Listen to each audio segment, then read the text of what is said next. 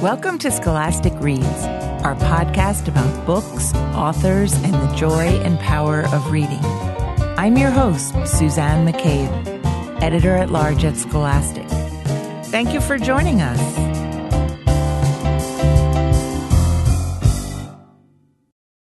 Today, author Andrea Davis Pinkney and her husband, illustrator Brian Pinkney, join me to talk about their new picture book, Bright Brown Baby, A Treasury. Andrea and Brian have created dozens of acclaimed books for children, including Hand in Hand, 10 Black Men Who Changed America, Martin Rising, Requiem for a King, and illustrated biographies of Alvin Ailey, Duke Ellington, and Ella Fitzgerald. Andrea is also an executive editor and vice president at Scholastic. She wrote the libretto for an operatic adaptation of Ezra Jack Keats's 1962 classic, The Snowy Day, which had its world premiere at the Houston Grand Opera in December 2021. Here now are Andrea and Brian Pinkney. Hi, Andrea and Brian. Welcome back to the program. Thank you, Suzanne. It's great to be back. It's great to be here, Suzanne. Tell us about your brand new book, Bright Brown Baby. Bright Brown Baby. It has a nice ring to it. A treasury. A treasury, yes. So Bright Brown Baby is the kickoff to a series, actually. The Treasury edition is filled with poems, reflections from legendary leaders, and it is a baby's introduction to reading, to literacy. We know that from a time a child is born, it is never too early to share a book, to cuddle with a child and cuddle with storytelling. Andrea, could you read one of the poems aloud for us? Brown baby, born bright, greet the world, spread your light. Sparkling eyes, blink hello. Bright brown baby, you will go up, over, around, and through. Child, we believe in you. Bright brown baby, yes, we do. Little one, future bright. Brown baby, all right. Andrea, it sounds like you could have spoken this to your children when they were little. Yes, we all love our bright brown babies. You know, all right, bright brown baby, we're saying. That's great. And you mentioned you've chosen to include quotes. They come from Langston Hughes, Dr. Martin Luther King Jr. How do you envision parents and caregivers weaving those quotes into the stories they tell their children and the love they bring to them? Well, it's never too early to instill wisdom in our little ones.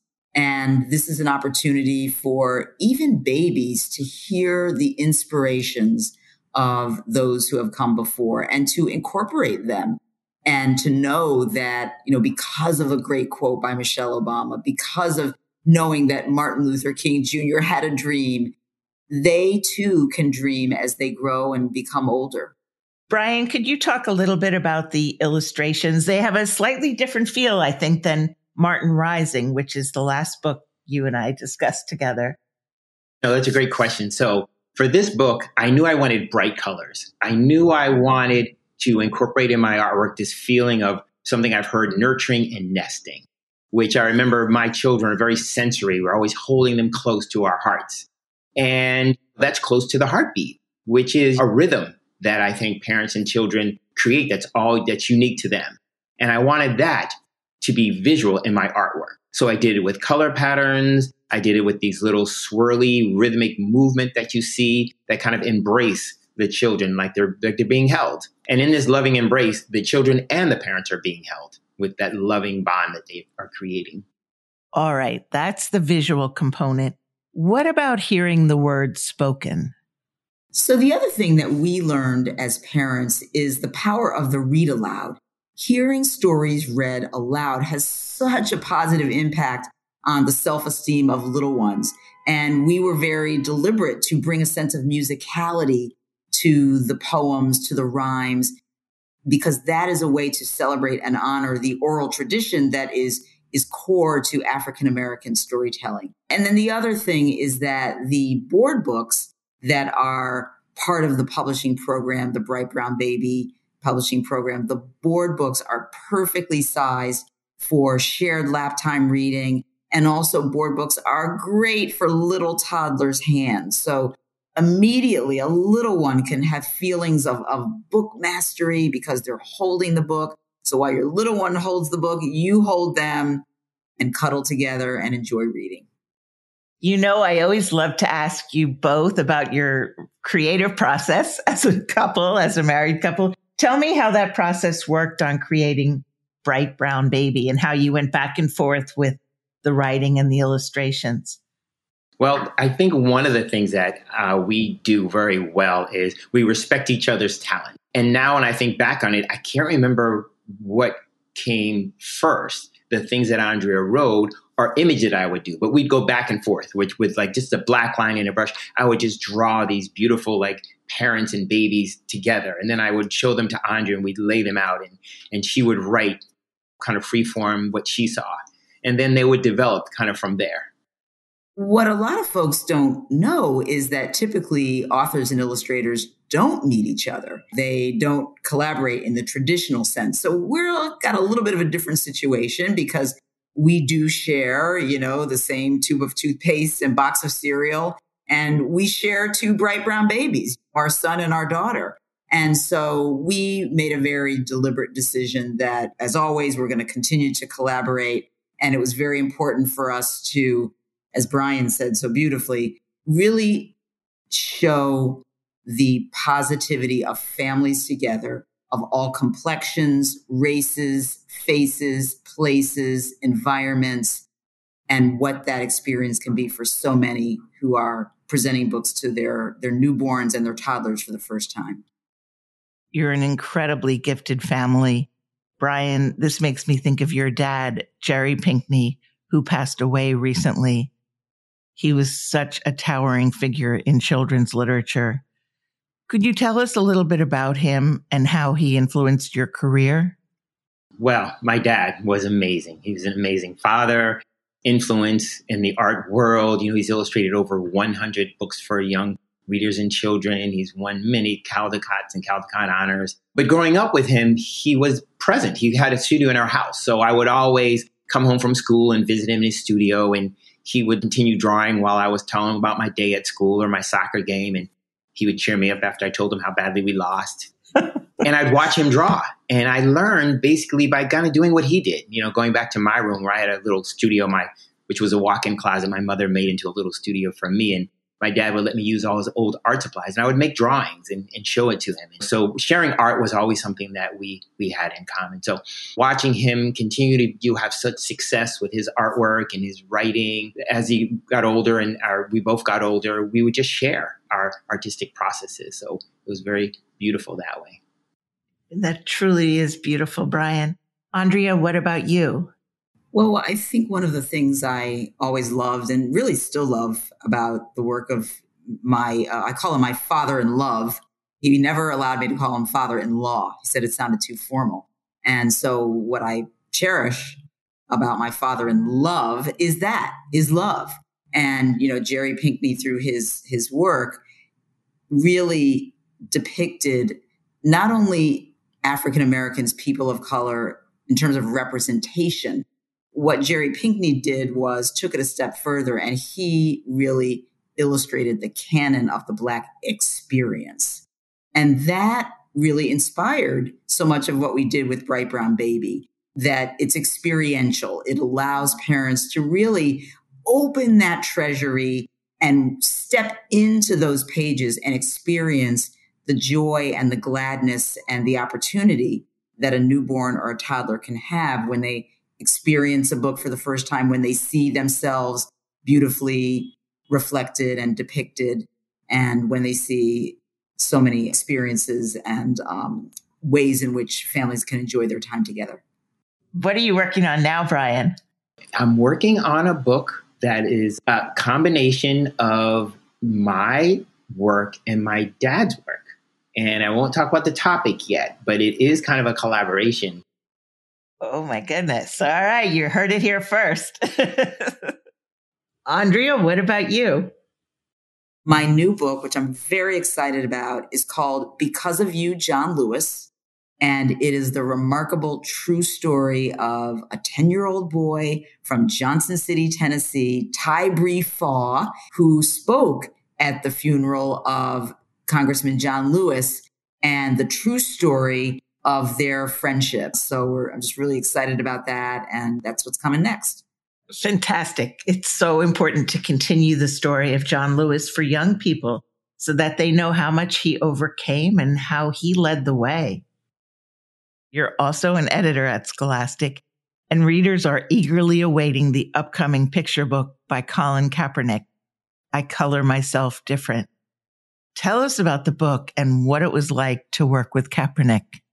We are so excited about Colin's I Color Myself Different. So let me tell you how this all began. So Colin Kaepernick is an NFL Super Bowl quarterback, a civil rights crusader. And when young Colin was 5 years old, he was given a school assignment, and that was to draw a picture of yourself and your family. Well, Colin is a Black creator, and he is the child of white parents. He was adopted. And so there's young Colin, 5 years old, with a brown crayon in his hand, and he proceeds to draw his family with their complexion and him with his own complexion, his beautiful brown hue. And just by doing that, he changed his whole world. He changed his worldview. He knew that he could celebrate his skin color, and he started to fully embrace his Black identity. So this is the story told in I Color Myself Different. It's that pivotal moment. This is Colin's debut picture book. It is just beautiful. It is an ode to Black and brown lives based on this real event from Colin's childhood. Illustrator Eric Wilkerson does a wonderful job bringing visual importance and accessibility to Colin's storytelling. So it's just terrific. And I have to say, working with Colin has been an illuminating experience. And the reason for me is because Colin has taken literacy even further. He is the founder of the Know Your Rights camps, which are advancing the liberation and well-being of Black and brown people through education, self-empowerment, and books are part of that. So Colin, again, is expanding the canvas on what a book can do. In 2020, Colin launched his own publishing concern, Kaepernick Publishing, and that was to elevate a new generation of writers and creators and empower the next generation of change leaders, which is what we're doing at Scholastic. So we have partnered with Colin on our shared publishing mission to reach kids through the power of story. And I Color Myself Different is the first bold step in that direction. It's so thrilling. I mean, what a hero and how courageous he is.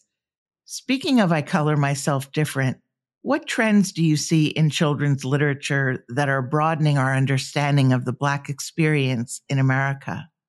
Suzanne, it is a golden moment right now.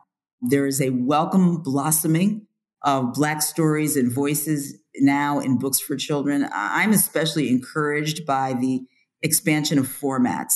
Everything from board books to graphic novels to humor to series.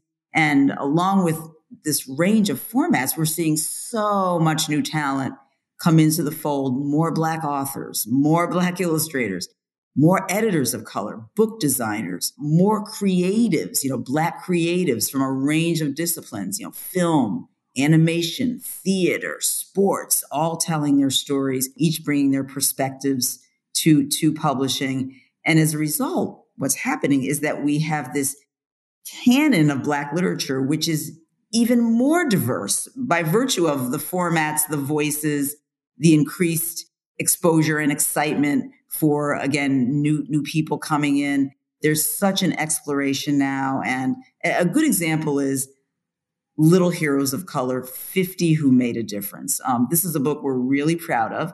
It is by Disney animator David Heredia, and David blends his comic sensibility with Black history.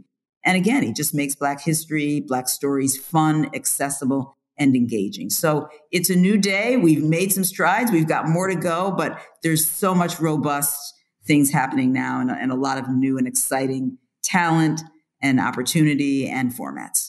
We always knew that if more people were just given an opportunity, the talent would shine through and paint a much fuller picture of life for children and for all of us.